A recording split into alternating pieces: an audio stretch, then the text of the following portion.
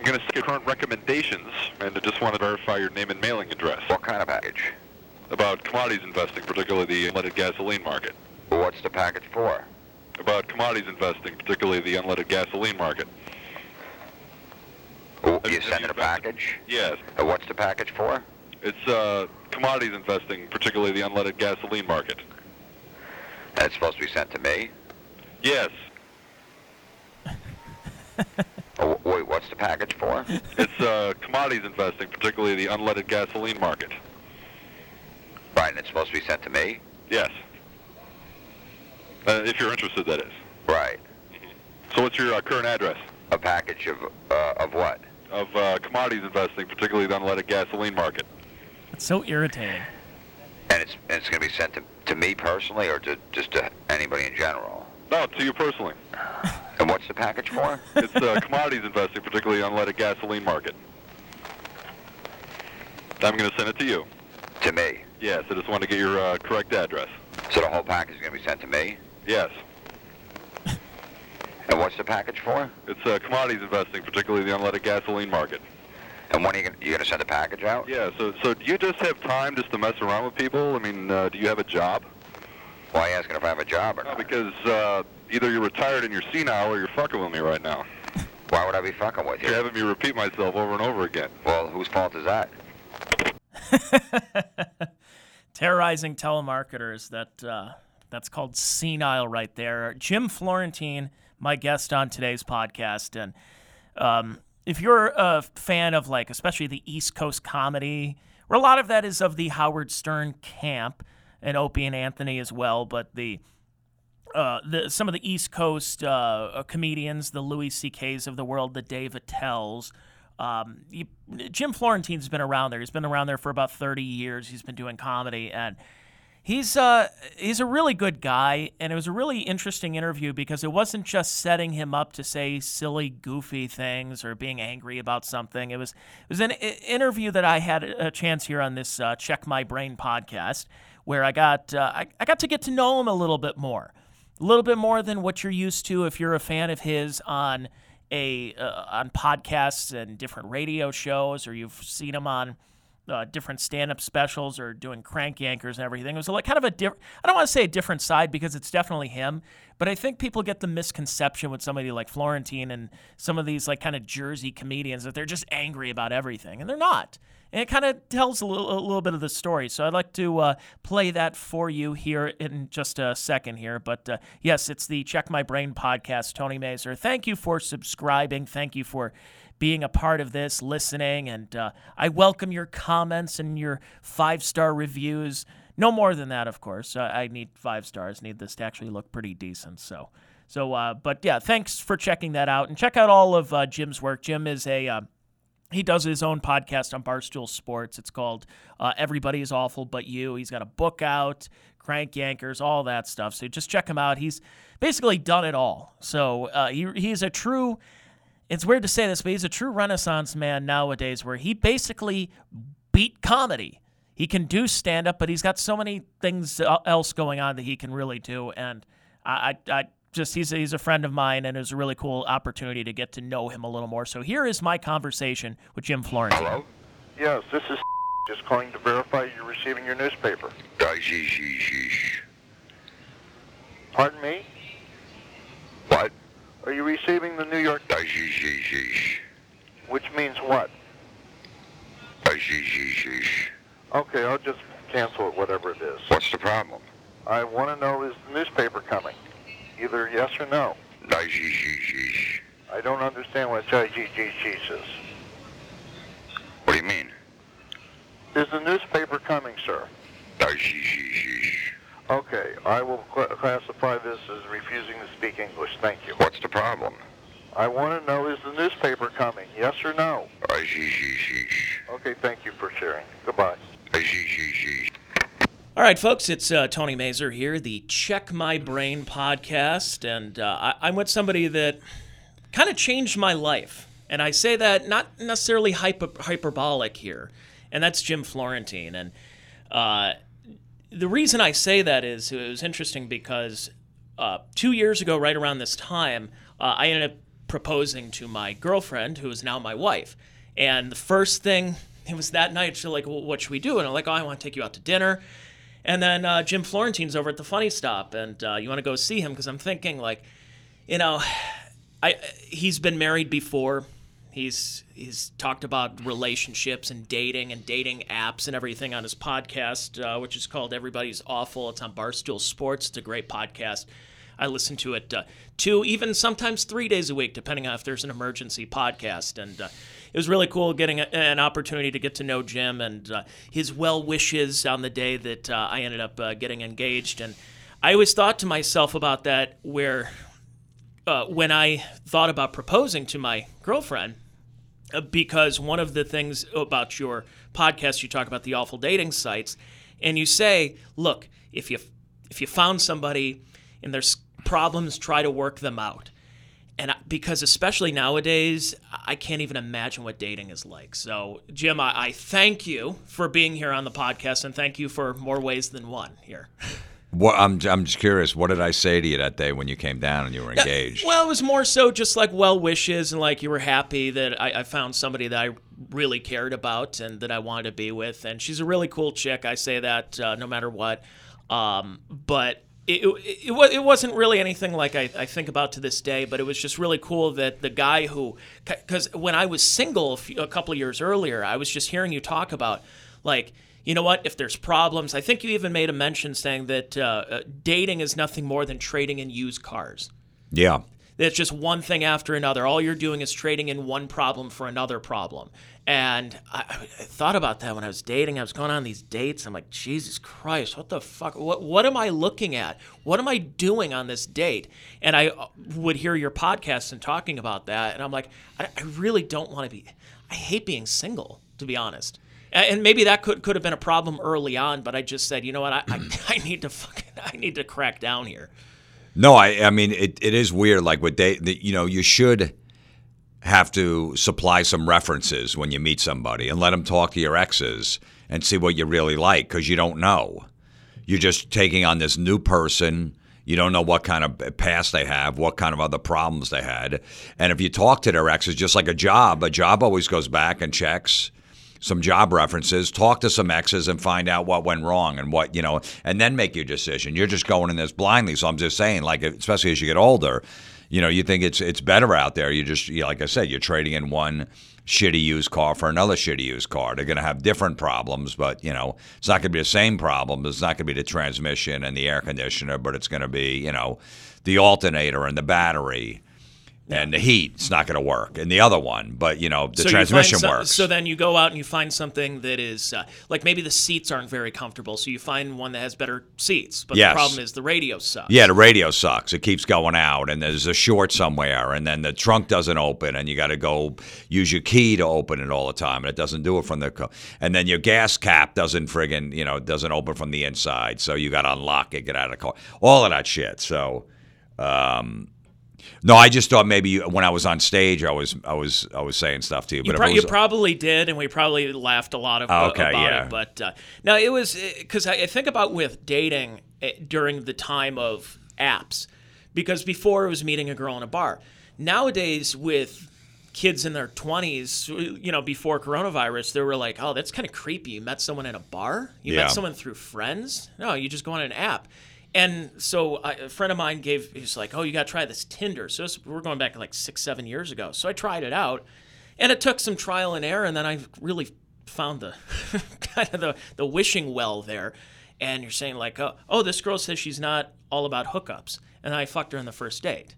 So you're like, oh, okay, so maybe if I just put this, and you start adding to your bio. And then I would do things where I would say, oh, I do stand-up, because what's the first thing they're going to say is, if you're a comedian, they say, okay, funny man, tell me a joke then. Yeah. And then you have to get a gauge on that. So I realized, I'm like, this is just a game now.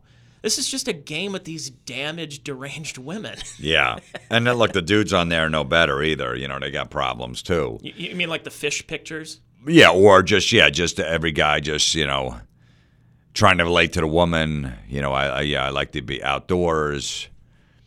Go hiking and shit like that. So he's like, okay, a woman's going to like this, Well, I think about this with my career and been doing radio for a number of years and doing stand-up for just only a few years. And I realized that when you are dating, there is an interesting thing when you're in some kind of entertainment industries, because stand-up comedians or anybody who's in entertainment, they have there's some kind of gene that's just kind of fucked up in their head. And we don't really know what it is, and you have to, in order to come up with material, and like the great comics, there's always something to them, whether it's they're fueled by cocaine or some other drugs, or they're fueled by they were abused as a kid and they had a bad home life and everything, and you take that and you are showing that as an art form on your stage, because it almost seems like normal people. I don't really know that many normal people who can go up on stage and tell jokes and they get off and have a normal, happy life. So I thought to myself, I'm like, what do I do? Do I keep going down this road of dating damaged women because it's good for material? Or do I try to have some normalcy, but it kind of hurts me on stage and I get writer's block? It does. If everything's going right in your life and there's nothing really right about. People don't want to hear the nice stuff that goes on in a relationship. They want the tension. They don't want to know that you guys had a great day. I don't know, you went to the park and you had a picnic or something. And then you went home, and then you went to see your favorite band or something like that, your local band or whatever, and had a great time with family and friends. There's nothing funny there. So when everything's going well, there's really no material. When tragedy strikes, or some breakup or something, or a divorce or whatever, some kind of life-altering thing in your life, that's what's great to write about. Yeah, and that gets a lot of people on stage. Like, I started doing stand-up because I was in a failing relationship, and I was trying to do things to impress my girlfriend at the time and say, like, look, no, see, I can do this. I'm talented. You don't think I'm talented, and I can go up on stage and I can make a whole room full of people laugh. And of course, it didn't happen. But yeah. And we had broken up, and she had never seen me do stand-up.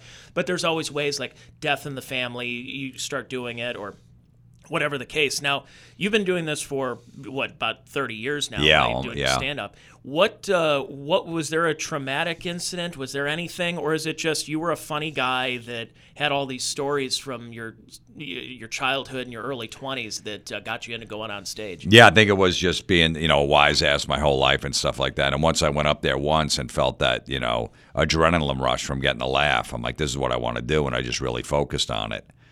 When I was making like $300 a week, I was still living at home. A few years in couple years in the comedy, I was making like $300. I'm like, to me, I made it already. I'm like, I'm making a living barely, but I didn't care. I was in my 20s, and I was living at home. I wasn't paying any rent. I go, I made it. I'm making a living at what I love doing. So I was never cocky about it. I'm like, this is good. I go, and if I get to a next level,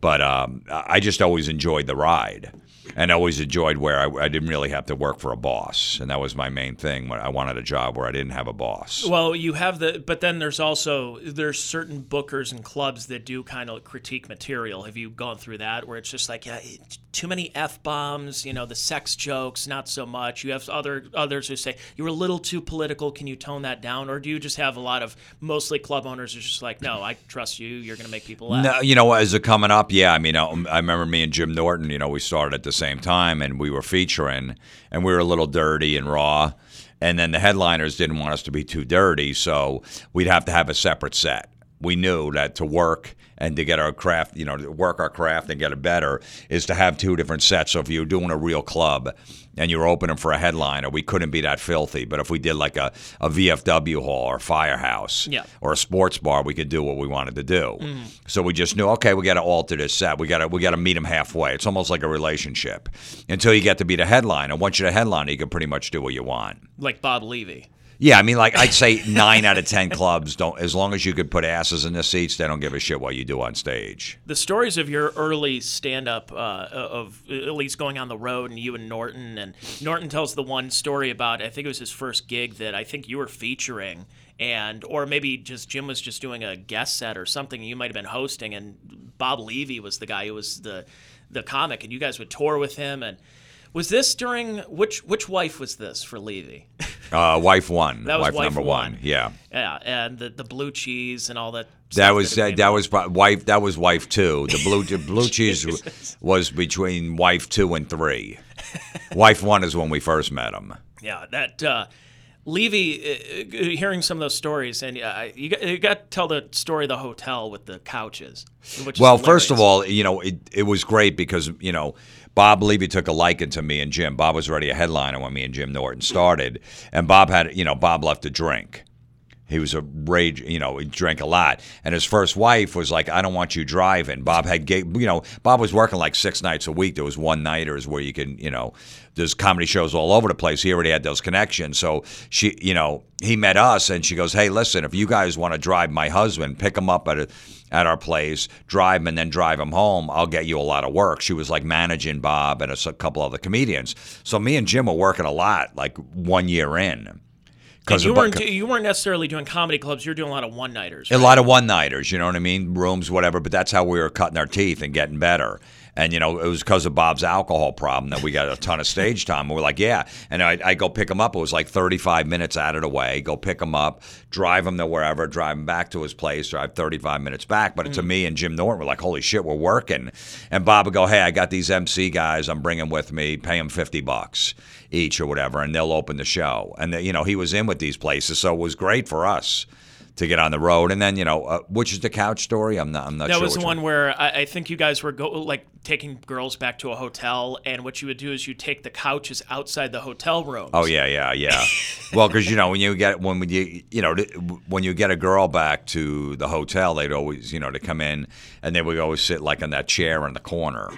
That goofy chair. So we'd all, like, shit, man. And it was always a weird, awkward, they want to hook up, but we're both, I'm awkward, she's awkward. So it was a weird stage on how to get her to, come on over here in the bed. Why don't you sit here, And then you start making out. So we're like, all right, if we eliminate those chairs, they're going to have to sit on the bed. They're going to have no choice. So we'd stick them in somebody else's room, like the MC's room or whoever was married. We, as soon as we check in the hotel, we take all the furniture out. Yeah. So it was just a bed. Because Voss tells a story, I think, where he said something where he was getting a blowjob from a girl in a car, and they were outside the hotel room in the parking lot. Have you heard this story? Oh, yeah. It's one of my favorite stories. He's getting blown in the parking lot, and he finishes, and he's like, all right, we should probably get out of here. She's like, well, you don't want to get a room? She's like, oh, I went in there. The hotel's booked. Well, there's like no one in the parking lot. No, they're parked in the other side of the hotel, so we got to get going. Yeah, no, because she originally said, let's get a hotel room, and Voss like, okay, fine. And they got to the parking lot, and it was empty. It was like a Tuesday night, and she wound up, blowing him in the parking lot. And then when he came, he's like, yeah, he goes, all right, let me go check. And he walked up to the front desk. He goes, shit, what am I going to do? I don't need to get a hotel room now. And then he came back and goes, look, they're all booked. She's like, what are you talking about? It's like 2 cars in the park. He goes, no, they're around back. There's a whole big party. There's no rooms. Those road stories, they're just fantastic. What's with the comics are not driving? So Otto didn't drive either. Otto never had a license. Bob drove here and there, but Bob would like to drink a lot, so, he'd always have someone drive him. Did you have any good Otto stories? Because I know there was one, like Artie Lang tells a story where he found Otto at a crack house in Buffalo or something, and there's another story, I don't know if you were there, where Otto's dog Otto brought his dog everywhere, and apparently Otto stepped in dog shit and just got in Norton's new car, or used car at the time, but there was a lot of those good stories. Do you have any good Otto stories? Yeah, well, Otto used to always bring his dog with him in the hotel, and then it'd be barking, and he wasn't allowed to have the dog in there, but Otto was really close to his dog. One thing about Otto people don't know, he was a really just nice, sweet guy. Like I lived like in the next block over for him for a couple of years, so we got really close, and I'd bring my kid over when he was a little kid, and Otto, it was just, he was a nice dude, but when he was on stage, it was nobody better. I mean, the guy, Otto was the type of act where you would go in the room and watch every set, even if you heard the jokes before, because they were so good. Every show is exactly the same material, but not the shows. And he even said, he goes, look, I'm more like a classic rock act. That's what people want. People want to hear my, my lines, my famous lines over and over again. He would work in some new material here and there, but he's like, this is what people come for. They love it. So, no, man, he was a great guy, man. I miss him, man. He definitely, it just, he didn't care. I loved it. He was just like, no, I'm going to do it my way. And, he was a comic, and, unfortunately he passed away before. Who knows? David Copperfield was a big fan, and made up an Otto for him. I mean, a George for him. But, Yeah, he was just. I just love working with him and just sitting in the back room and watch him. He didn't give a shit who he walked and who got upset and all that other stuff. It was great. He was one of those comics that, you could have a possibility of nobody in the crowd laughing except the comics in the back room. Now, there are certain times where you play, where some comics have played for the other comics, but Otto's one of those guys where you had to sit there and watch you were laughing more at the audience's reaction to what he is saying and through the dummy. You know, the one time of of George getting stabbed, and he said something like, "This spick stabbed me." I just remember the one, like, because a lot of the crowd didn't even know who they were coming to see. Like, we do these shitty one-nighters, so they didn't know Otto and George. They paid for the room and everything. Or whatever, yeah. And I remember this one time we're doing this shitty one-nighter, and this DJ, was playing music before the show. He introduced Otto. I think it was just Otto. There was nobody else on the show. And he was this big fat guy. He goes, "Okay, you ready for the comedy show? Give it up for Otto and George," like that. And he walks off the stage, and Otto just gets up there with his puppet. He's like, "Ugh." He goes, look at that fucking DJ. Go do a sit-up, you fat fuck. Like, that's the first line he says. He doesn't even care about, like, winning the audience over. Like, who is this guy? Go do a sit-up, you fat fuck. Oh, God, is he... He told he was on the O&A Traveling Virus. I only saw him once, and that was when O&A were doing the different shows, and they came to Cleveland with Patrice and Voss, Bob Kelly, Bill Burr, and this was the show because I had never seen Otto before, and I'm on the floor. We're at an amphitheater, and I'm on the concrete laughing at his material, even though I've heard it several times. Yeah. But he did a couple of newer jokes, and one of them was the "What's black and sits at the top of a staircase?" Christopher Reeve in a house fire. And that's right. I forgot about that one. I'm like, that is that was the most disturbing and funny joke I've ever heard in my life. Because, like, I had heard all the other stuff, and I wanted to get the reaction of my buddy who I brought with me. And that was also the infamous show that was, like, right after Bill Burr's Philly rant. Right. So then Cleveland fans wanted him to boo Bill Burr because he wanted to start ripping on the Browns or, whoever was popular, and Bernie Kosar and Jim Brown and everything. And he didn't do it. And he actually stormed off stage. He got really pissed off. And O&A had to kind of come out and say, "Hey, guys, you don't understand how good Bill Burr is that you're doing this." Yeah. And I'm sure he probably went through that realm of, oh, great, am I going to have to be the city guy? So when I'm in Salt Lake City, I got to rip on them. I got to rip on the Utah Jazz, and I got to do this. I don't want to do this. And credit him, he didn't. And he made the right decision there. He didn't want to get pigeonholed and just go, okay, everyone's going to heckle him until he trashes the city, which he thought would happen, which probably would have. You saw with Cleveland. But no, man, it was just, just working with those guys and all those legends and, doing the road. It was amazing. You know what I mean? And to this day, it was still great. Just working with friends and having fun on the road and fucking around, during the day and shit like that. Yeah, in those days in the 90s, you could open up a Tony Roma's and put a brick wall and give him a microphone. And you were like, hey, we have stand-up tonight. And just all those other places you probably worked in, Long Island and Jersey and, upstate New York and everything. And it just, those days, I don't want to say they're done, but they just don't have the cachet that I guess they used to. I used to love doing those shitty gigs. Like, I would go back every once in a while and do a Firehouse or a VFW hall. They're around Pennsylvania. You could still go to a lot of them, but it's just... I miss those crowds, man. I did one probably like 3 years ago, and then like 3 years before that. I'm like, I miss these crowds. They're starved for entertainment. They it's the thing they do. Every 6 months they do a comedy show at this VF where they all hang out. They're all members, and it's great. So I love those kind of shows. Yeah, so like I was thinking about it with you going in the business and everything, and eventually getting Crank Yankers, but that took a long time. And the patience or lack thereof in today's society where we have a lot of comedy clubs that are just booking TikTok and Instagram stars, which I'm fine. I always say this. I'm fine if you want to book an Instagram star because you think he can do stand-up because it'll fill a room, but you'll never book them again because you realize that they haven't put the work in. Yeah. That they're 17, and just because they did funny lip-syncing videos doesn't mean they can carry material. By the time you were doing Crank Yankers, you had been doing comedy for probably, 14 years at that point? Maybe longer. 2002. Yeah, about probably 10 to 12, about 12 years. Yeah, I mean, I was ready. I already had a 45 minutes. I was already headlining in B&C Room, so I was ready. When I got that pop from Crank Yankers and Howard Stern and stuff. So I was lucky to have that. Look, my whole philosophy was always when I got an agent, I go, hey, treat these comedy clubs, You know, treat these guys good, these bookers or the owners and stuff, because I plan on playing here for a long time. If I get to the next level where I'm doing theaters and shit like that, then whatever, I'll deal with it. But don't treat them like shit just because I'm hot at this point. You know what I mean? Yeah. Like, I'm always going to be here. I'm always going to be working for these guys, and don't beat them up.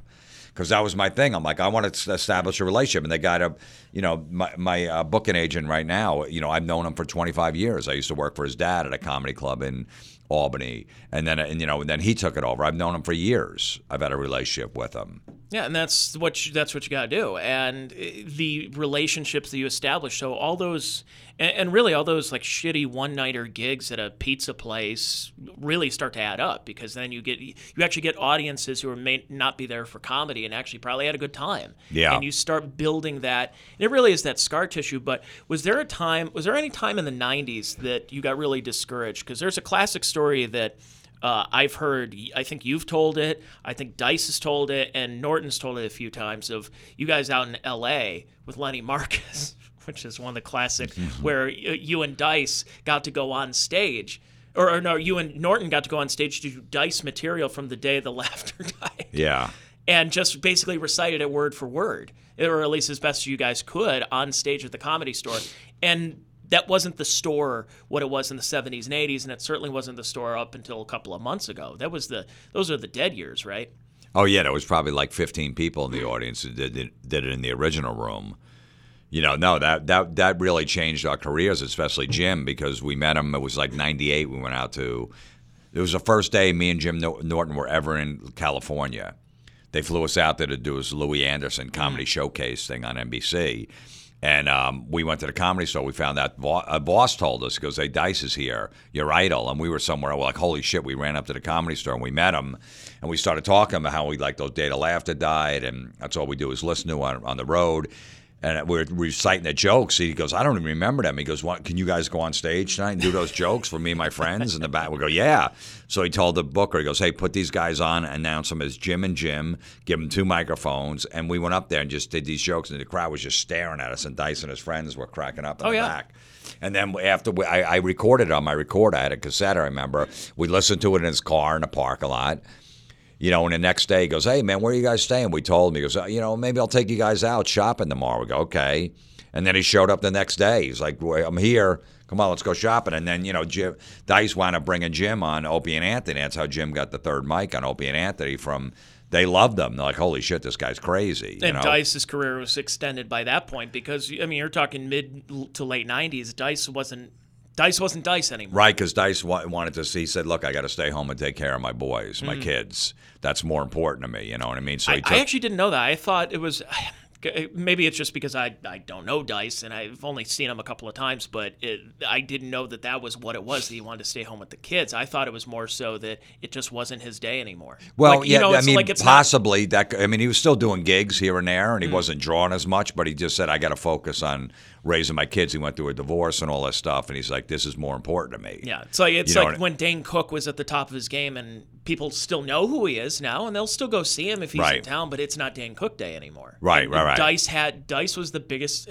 I mean, arguably from 88 to 92 was probably the biggest comic in the country. Yeah, definitely. But that turned Jim's career. Then I wound up opening for Dice. It opened doors for me and all that other stuff. So, you know, and it was all because we went to the Comedy Store that night and we knew those records. And me and Jim, we did road gigs. That's all we do is listen to old Dice stuff. Yeah. Especially those albums. So we knew all, you know, and then we met him and we became friends with him. Now, would you say that is probably your favorite comedy album that you would listen to, like where it was okay? Because early on when you're doing stand-up, and I'm almost 7 years into doing stand-up, so I'm still in that, I'm trying to find my voice.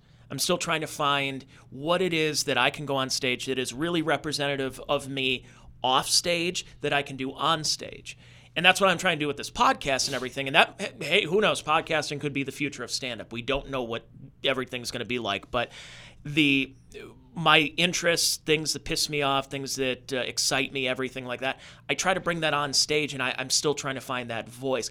And early on when you're doing it, you're like, okay, this person sounds like Bill Hicks. This person sounds like Bill Burr. This person sounds like Carlin. This person sounds like this. How long did it take you after listening to Dice and Kinison and all those guys you grew up with in the tapes in the 80s that you were starting to find the Jim Florentine voice? Probably like 7 years, 6, 7 years. I was definitely a Dice clone in the beginning. Because you had the long hair. You were jamming Jim at that time. Yeah, right? that, and I like Dangerfield too. So it was a lot of quick one-liners. When we were playing in shitty bars and and stuff like that where they were barely paying attention, I said I got to get to my punchlines quick because I'm going to lose them. So I didn't tell long stories. So it was a cross between Dice and Dangerfield. But about 7, 8 years, usually like the 9th year, they say, is when you really start finding your voice. You start becoming a good comic. And it's right. You don't think that in the beginning. You think you're better than you are. But around year 9 is when I really started hitting my groove. Because one of the biggest insults that you can hear as a comic, which is actually, it's supposed to be a compliment, but it's actually an insult, is I did a show, I think I was maybe 2.5 years into doing stand-up, and I opened for Sam Tripoli. And you know Sam. And Sam is just, he can do his material, or he can do 2 hours on stage about, the Kennedy assassination. And somebody comes up to me, and it was hecklers. It was just not a great crowd. It was a late show crowd. And came up to me and said, "You were funnier than everybody on that stage, especially that last guy." And I'm like, "You don't understand how funny Sam Tripoli is. If you're just too fucking drunk." Because I just went on stage. I did 10 minutes or 5 minutes. I don't even know how much long I did. I said, "I've only been doing this 2.5 years."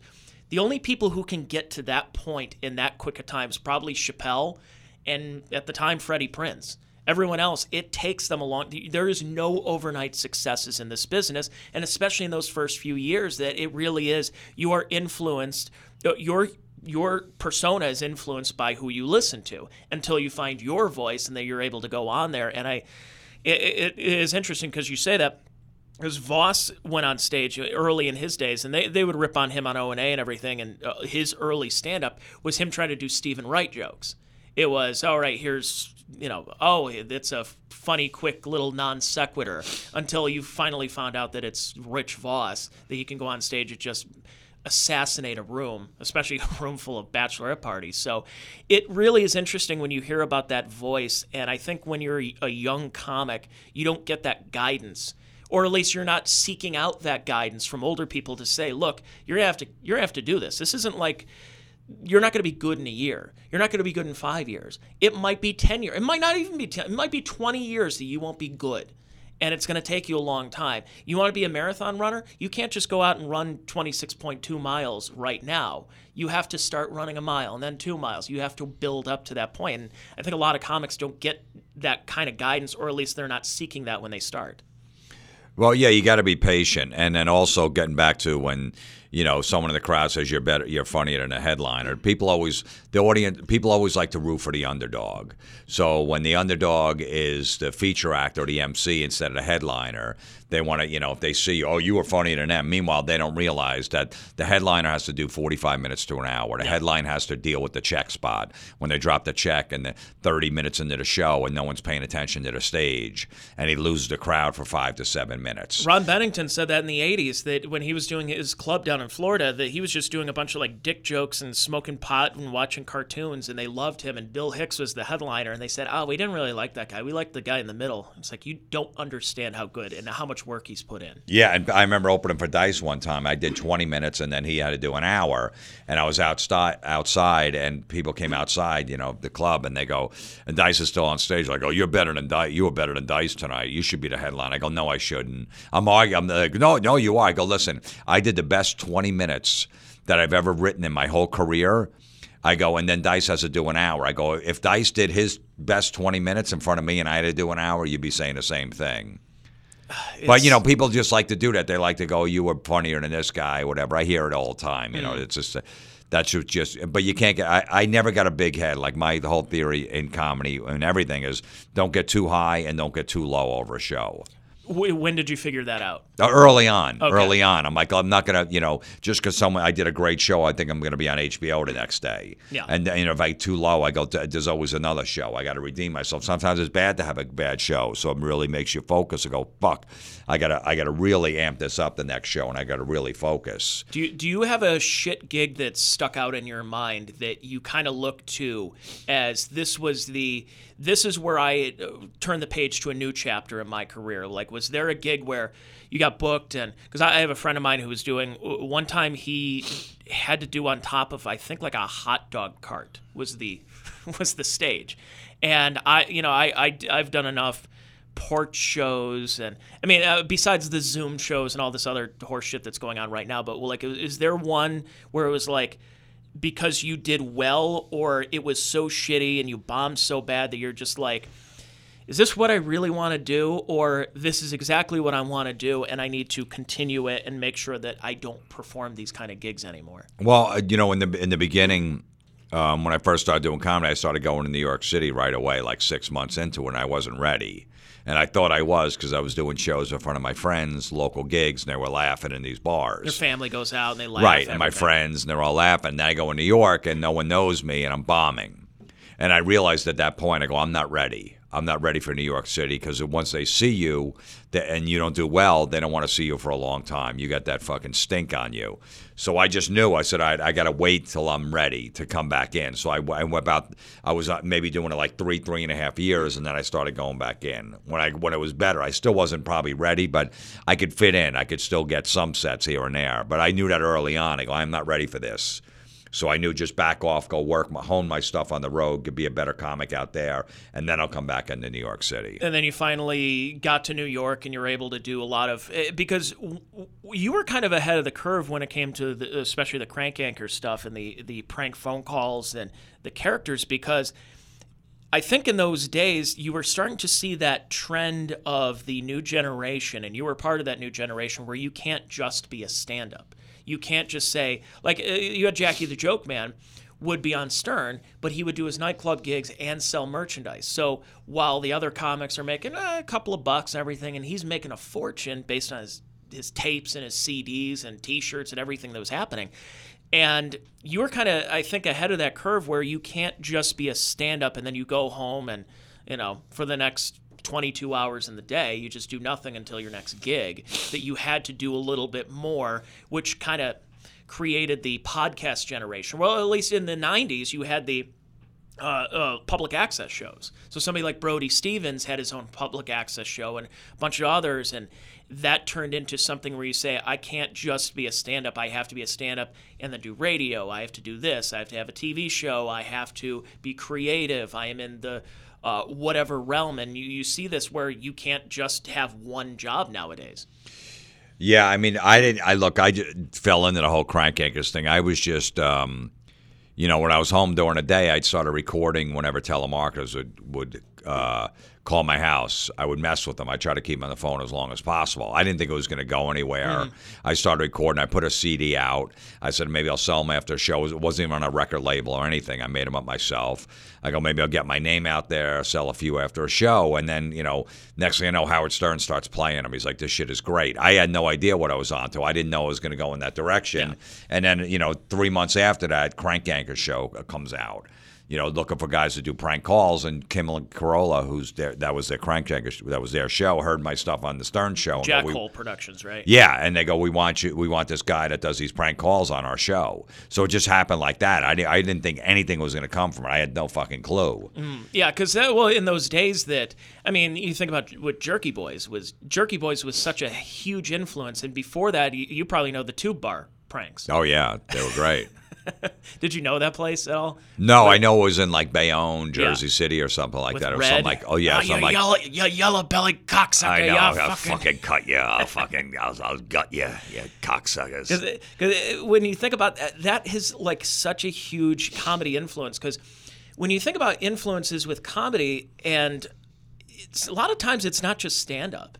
That growing up, like I thought about it, like what influenced me, and it really wasn't necessarily stand-up because you can't get into a club until you're 18 or 21, and a lot of times it was HBO, and I didn't have HBO growing up, and I wasn't allowed to watch it, and whatever the case was, so I was influenced by Looney Tunes, and I was influenced by like the Whose Line Is It Anyway improv troops and everything, and so it wasn't just stand-up, and then you realize that something like the Jerky Boys and then eventually Crank Yankers just had such an influence on our culture that I don't even think people even realize. That it's just when you hear that, when you hear Frank Rizzo or Saul Rosenberg, and you just hear those, and then Special Ed and, you know, some of the characters that Adam Carolla was doing, there's like a kind of a fabric in that in comedy, especially nowadays, that when you hear it, you automatically go, oh yeah, I remember those days when I get the telemarketers, and I'd want to do exactly the same. And that's what I did. You pull up like E-Bombs World and you put the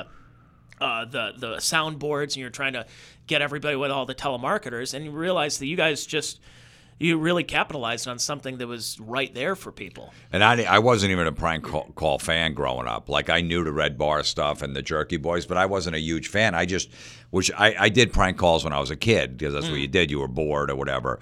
But I wasn't like this fucking, prank call connoisseur, and I knew every prank call, and that's what I wanted to do. I just did it on I was just messing with them, and I remember telling my buddy Don Jameson, I go, yeah, I met this telemarketer call, man. I was fucking around with him. He goes, dude, put me on three-way. I want to hear this. Mm-hmm. And I put him on three. He goes, dude, you're onto something. You got to start recording these. He goes, I'm a Jerky Boys fan, and this shit is great. You're onto something. I'm like, you think? I just thought it'd be funny for my friends. So I just fell into it, and, it's like you said, getting back to it, you don't know where your career, whether, nowadays, whether it's TikTok, a podcast, or some YouTube or whatever like that, where your career, how you're going to get to that next level.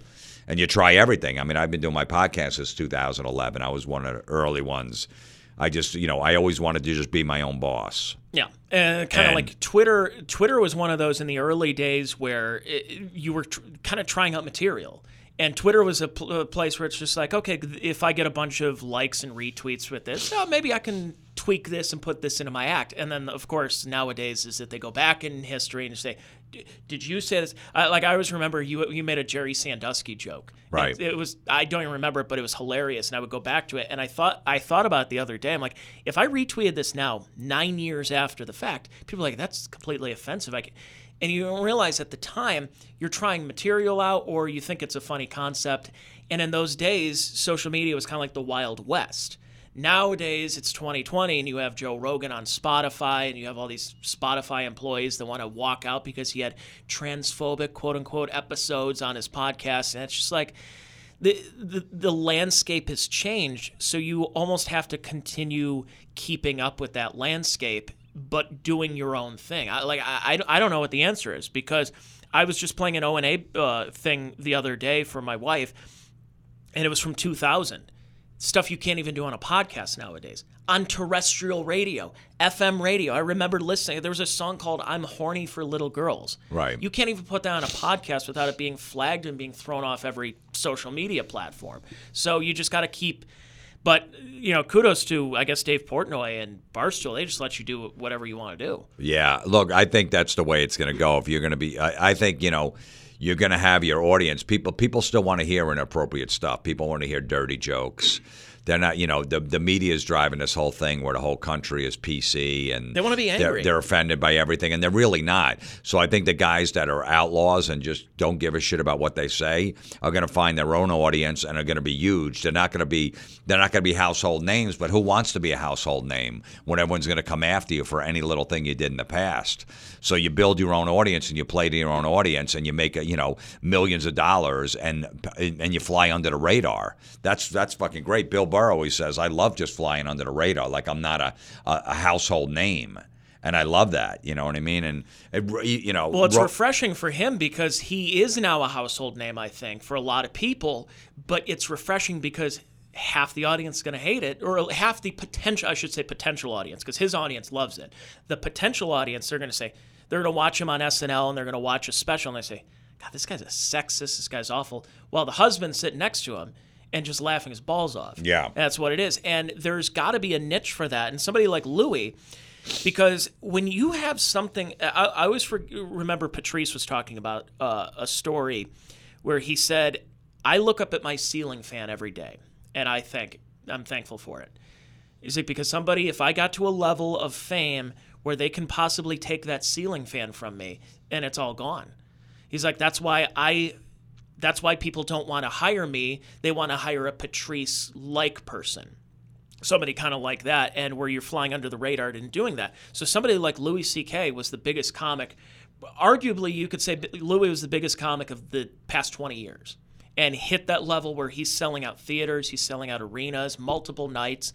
Then the Me Too stuff happens. Well, why does the Me Too stuff happen? You and I knew those stories. I'm a local guy in Northeast Ohio, a comic. I heard those stories about Louis for a long time. Why did it happen? Well, it's because Louis pissed off the wrong people. He started going on with the Ticketmaster and saying, you know what, and the distribution and HBO and saying, you know what, no, I'm going to film my special. I'm going to fund it myself and put it on my website. And I'm going to put it up there for $5. If you want to watch it, go for it. Please don't stream it. Don't put it on any torrent websites. And if Comedy Central and HBO and Showtime want to play it, they can. They just have to buy it from me. Well, he went around the system and he pissed them off. Yep. So when you fly at that kind of like above and you're on their radar, you have something to lose. Now you're somebody you have so many different things in VH1 Classic with that metal show and Crank Yankers. You're there. But you're also not, and no disrespect, not the household name like a Kevin Hart, where you can still have that opportunity to say and do whatever you want. And there is an audience for it. No matter what they think, oh, people have changed, people have adapted. They don't like that kind of shock jock, Dice Clay, Howard Stern stuff anymore. And like, now they do. And there's pockets of it, and people would like to hear it. It's just the mediums are so spread out where you're not just getting on radio and television anymore. There's so many different mediums to get that kind of entertainment. There's people out there that definitely want to hear it. My whole philosophy from day one was, look, if I ever make it big, what's the difference if I have, 10 bedrooms or 4 bedrooms in my house? It doesn't make a difference. So I'm not going to compromise what I'm about just so I can have 10 bedrooms. I can't fill those 10 bedrooms. So what the fuck am I going to do with them? I don't need the new fucking, Range Rover every 6 months and lease 6 different cars. I got a used Honda Accord. I'm good. It has 4 wheels. It gets me from point A to point Exactly. B. I'm not trying to show up. I don't give a shit. So, like, if I don't have the fucking 6 cars in my driveway, it's not going to make a difference. I'm not going to compromise myself. What am I going to do with the 6 cars? I can't drive them all. I can't fill 10 bedrooms. You know what I mean? So that was always my philosophy. Who gives a shit how big my house is?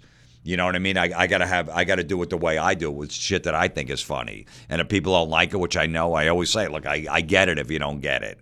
And I love flying under the radar and just doing what I want. But you've kept your integrity. That's right. And what I don't need to be Hollywood and fucking just change and then all of a sudden be PC and and do all the bullshit that you have to do. I was never an ass kisser. I just don't have it in me. So that's why I never moved to Hollywood. You want to give me little bit roles, I'm going to do it my way. That's why I love just fucking slinging out in the clubs and nightclubs and telling jokes. I love that shit. That's always been my favorite thing to do. Yeah, and now you have that audience, and you and Don and kind of people of that equivalent, because they are that New York style, and to see if it's going to translate in other markets. Like, I was hearing an interview with Colin Quinn, and Colin was talking about how working in front of a New York audience is interesting because you have a lot of tourists, and they're from all different parts of the country. So you can't just be as brash as a New Yorker can be. You are actually getting an opportunity to see, oh, these people are from Kansas, these people are from Idaho, these people are from Indiana, and you get to try your material out in different ways. And have you ever thought that, especially early on in your career when you were a predominantly East Coast comic and you were touring and you were doing some stuff around there, that how is this anger that you have on stage in your persona going to work in Middle America? Or did you just say, look, if people like it, they like it, or they don't? Or, did you ever have that thought of needing to tweak the personality? No, I just remember in 2003 or something like that, when Crank Yankers first hit, I got a big agent, and he booked me in Overland Park, Kansas. At this club. He goes, yeah, man, listen, you're going to headline it or whatever like that. And I just remember coming from the airport and I see Welcome to Kansas sign. I'm like, holy shit, they're going to fucking hate me. You know what I mean? And I remember the first night didn't go well, and I'm like, fuck, I'm gonna get fired. I'm gonna get sent home. I know they're gonna tell me. Was listen, this the one where they thought you were a puppet act? No, this wasn't that one. But then the next night, and I remember the next morning, the club owner was driving me like to do morning radio, and I go, oh man, he goes, yeah, this will be good, be a good weekend. He used to be a comic, the guy, and I go, man, sorry about last night. He goes, what do you mean? I go, yeah, man, I just, that crowd was a little tight. He goes, don't worry about it. He goes, it's a fucking rich area. He goes, wait till the weekend. The weekend shows are great. Wednesday, Thursday shows are always tight. I goes, you actually did great compared to what usually, happened. I was like, oh, thank God. And then the weekend was great, but I was so nervous. Like, I'm going to get sent home. They're not going to get me. And then I realized that, especially with cable TV and The Sopranos and all the shit in Jersey Shore, that everybody kind of knows the accents, the attitude. So, maybe back in the day it was tough to go to Alabama or wherever, Bible Belt or some shit like that. But now it's like any city is pretty much, you could do it's whatever you want. It's pretty homogenous now. Yeah. So even Canada, what I mean? They get all the references. Well, and the urge for people in New York and L.A. to actually get out and do road work is that, okay, you're around the Comedy Store, you're around the Cellar, you're around Caroline or the Stand and a couple of those places. That's nice, and you're getting work, again, before everything got shut down. But now, especially, this is the time for you to come to a Funny Stop and a Funny Bone and, Crackers and all these other different clubs because they're the only ones open right now. Can't work in New York. You could probably do, you do a drive-in show, or I saw Bob Levy doing a show on a like the bed of a pickup truck, and I'm like, oh God, this is the Reverend Bob Levy, and he's doing a show with a speaker with the microphone attached to it on a pickup truck. I'm like, oh, this is not how stand-up should be. I did the same show the week after, so you did I know. That one? That was the first time I was on stage. It was like mid-June since March. It was like a drive-in show. I said, I got to get up there. I missed it. I missed it, working, getting that adrenaline rush. The routine, yeah. And the routine. I didn't have it for 2 straight months. I was living a fucking normal, boring life. I was getting tired at 6 o'clock. I'm like, I got to go to bed at 9:30. I'm like, what the fuck happened to me? I don't know. I like performing in the clubs, nightclubs, telling jokes. That's always been my thing. I can my own boss. I can wear what I want. I could say what I want, and as long as I could draw some people, they'll keep having me back. As long as my price, I don't outprice myself. And we were talking about the Funny Stop last night. The owner Pete, he goes, "Yeah, you've been coming here for 2012." So I come once a year for the last 8 years. I got a great relationship with them, and I get to work out my material. I haven't done like 45 headline sets. I've only done like 2 headline sets since March, 2 or 3 full sets. So this is a club where I could do 5 shows over the weekend and work on my material. So it's great. And everyone's expectations have been kind of low anyways. They just want to get out of the house and they want to laugh. Yeah. So they're not necessarily going to be so uptight. The crowds have actually been better. I mean, because the people that are coming really are comedy fans that want to go see comedy and are paying and stuff. So I've noticed that anyone that's coming to a comedy show, it's not a free ticket, and they're actually a great crowd. Well, they're actually comedy fans. So, thinking about the kind of future with comedy, and it's not just the future of comedy, it's the future of entertainment, how things have changed. And when things were locked down and we had no sports for, 4 months, I didn't miss them. I didn't miss them at all. I used to love sports. Every Sunday, I know you have your football parties that you have, and Super Bowl, and NBA, I was starting to already wane from that anyways, but baseball, I loved baseball. I really didn't watch this year. I didn't, and you kind of start looking at the future of entertainment, and it's not just that the politics and the social justice stuff that they were having. There are other options. I mean, the fact that there's still late night TV like talk shows, there's no buzz about them. Joe Rogan, one podcast, and just a random guest, one podcast has more listeners than all 3 of Fallon, Colbert, and forgetting the other guy, Kimmel, and all of them together. And it's not necessarily their fault, because the medium was starting to die anyways. And kind of that future of entertainment, you say, like, what is the answer? Just to keep putting content out there? No, the sports is people didn't miss it because they got into the politics, and as soon as you get into politics and you're bombarded everywhere you walk in any restaurant and you got CNN on one TV, Fox on another, MSNBC, you're bombarded with this bullshit. Yeah. And then they started putting it in sports. You know what I mean? And people they were turned off by it. Like, enough. This is the 2 hours where I just want to fucking watch a game. I don't need this shit shoved down my throat anymore. And really, the one thing is that sports became political and politics became sports. And that's what I hated about it. Yeah. Is that you're rooting for your team, but we shouldn't be doing that. That's not what we should be doing. And it's pissed a lot of people off and caused a lot of that division. But yeah, again, with baseball, they're putting BLM on the pitcher's mound on the first game and everything. I'm like, look, I get it. And obviously the reason is that they had no fans. When the Chiefs went out on the field in that first game and they started getting booed. I know, and they didn't understand. J.J. Watt's like, why are we getting booed? Yeah, you didn't understand because there's never been fans there. That's why they could pull this shit off. You got to read the room. But I getting back to your point, concerts and comedy will definitely come back strong when everything reopens because people still want to see live entertainment.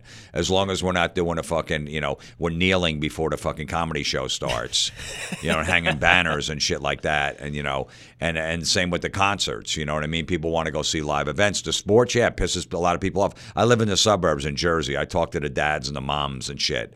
My kid plays sports and stuff. I talk to them, and they're all fucking pissed off. Some guy the other day, my kid's basketball game, is wearing a Redskins shirt, Washington Redskins, old school. Mm-hmm. I go, I love that shirt. He goes, oh, yeah. He goes, I'm not even a fan. I go, you're not? He goes, no, I love the Giants, but I had to get this shirt just to support that they're changing the name. He's wearing a Red. He goes, I fucking hate the Redskins, but I'm wearing this. And that's the mindset. They're like, enough. I don't, when the NBA's telling everyone to vote and they want fucking voting, things, voting stations at all the arenas, or they're not going to play the next game, when they did that little fucking and then you find out only 20% of them vote. Like, get the fuck out of here. Yeah, only 20%, and all the people that are probably coming from the suburbs saying like, oh, I can't wait to go vote at the arena. It's like, no, that's not your polling district. Right, Ron. exactly. You can't, idiot. You have to live around the corner to fucking vote there.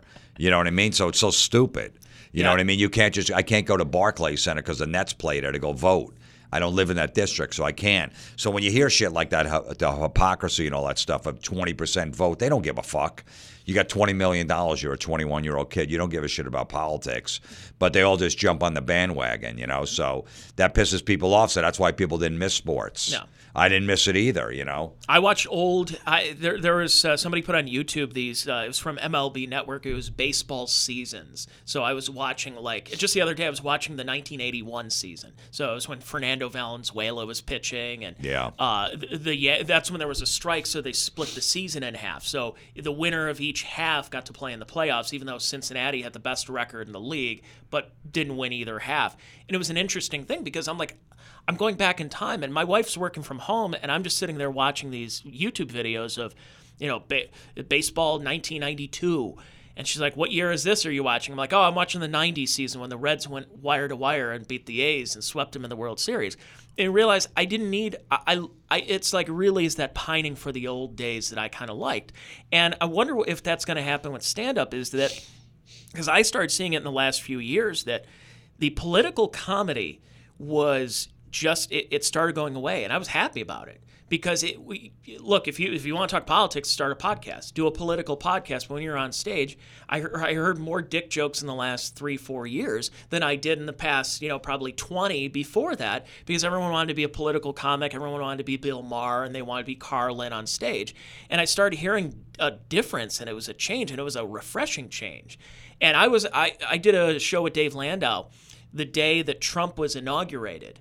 And I knew that I could say the filthiest, most disgusting, obscene things on stage that would get more laughs than if I said one thing political that could split the room right then. Yeah. Even if it's all Trump people or Biden people or Hillary people or whoever it is in the crowd, it just makes people uncomfortable. But then I can do the Gilbert Gottfried aristocrats joke, and it'll bring everyone back. Isn't it funny how that works? Yeah, well,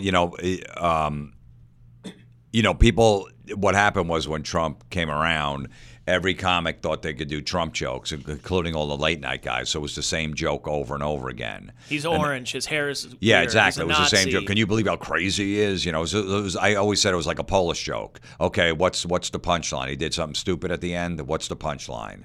You know, so and then the crowds got tired of that, and all these comics that thought they could be, you know, into politics, which they know nothing about. You know what I mean? 95% of comics know nothing about politics. They just see what someone from Hollywood does and just, you know, okay, then I got to tweet about that too. The post office is good? Let me go tweet about it. You know, they don't fucking know nothing. So, and I started losing a lot of respect for comics over the last few years because I think the conventional wisdom before was that if you're a fan of comedy, these people are like thought leaders. They put a lot of thought into it until you realize a lot of these comics, they just sit around, smoke pot all day. They watch the news or they watch, they scroll through Twitter and then they go on stage after that. And you're like, this isn't a thought leader. This is a fucking loser. Yeah, exactly. And you're just following what somebody else that you write that, you know, okay, they're just a bunch of ass kisses is what they are. But I've seen it over the last few years is as soon as you bring up politics, the crowd's like, ugh, what other side you are, they don't want to hear it. So I've seen a lot of comics get away from that. I still see it in New York. I've been doing shows in New York. I hear, you know, they bring it up a little, but even the New York crowd's like, come on, man, we got enough of that. Don't beat us over the head with that. Look, when we got to the point where one guy that stood up for the national anthem has to explain why he stood, how the fuck did that happen? You know what I mean? That was a guy in the San Francisco Giants, Coonrod, his name was. I bought his jersey after he stood up.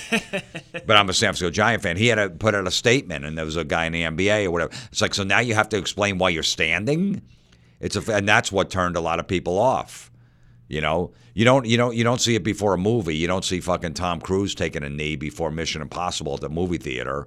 You don't see any political message. You're like, no, I got fucking popcorn and fucking soda, and I want to be entertained. Yeah. You know what I mean? I want to see some action, just like football and all the sports. And you see what the NBA ratings are down like 70% since from last year because they pulled all that bullshit. Nobody's watching, and that's a collection of things. The bubble, but a lot of it's politics. They're tired of it. The season got so then they have to say their names and BLM and all these other things on their jerseys, and you just watch it. And I think I watched one quarter, and I was at a friend's house, and he had the NBA, he had like a Clippers, maybe Mavericks game on, and I just see everything. It was just in your face the entire time, and I'm thinking to myself, it's not just me. There's people turning it off left and right, and they're not going to come back. No. And I told people, I said, I play beer league softball. I go to the gym. I said, do things that make you happy. Don't do things because you grew up with them and you're supposed to watch the NFL. You don't have to watch the NFL. I'm watching this year. The Browns are interesting. You know, I don't know how they're going to finish, but they're interesting. But do what makes you happy at that time. And what's interesting is that people probably have this misperception of you is that, oh, Jim's just angry about everything. But you're not. You're really not. It's just these are things that, you know, they're fun to talk about. They're fun discourse and everything. There are things that piss you off, but it's not like you're an angry guy. Like when you wake up, you're like, all right, what am I going to hate today? No, I barely engage in social media. I stay off it. I'm not on it that much. My whole life isn't that. I'm not fucking glued to my phone or anything like that. You know, I'm aware what's going on, but I just don't get in fights with people. It's all nonsense. It means nothing at the end of the day. You know, 80% of people are not even on Twitter. They don't even know what you see what's going on Twitter? No, they have no fucking clue. You know what I mean? There's only, only 20% of the world is on Twitter and 10% are actually fight back and forth and engage. The rest of I got fucking, 23 family members, brothers, sisters, nieces, nephews, and I think 3 are on Twitter out of 23. Yeah, no one's signing up for Twitter Nobody. anymore. Nobody knows what the fuck's going on, so you're fighting with somebody. Nobody's seeing it. You're talking to 100 people. You know what I mean? Like 2 comics fighting. Like, who gives a shit? Yeah. So I don't get involved in that stuff, you know.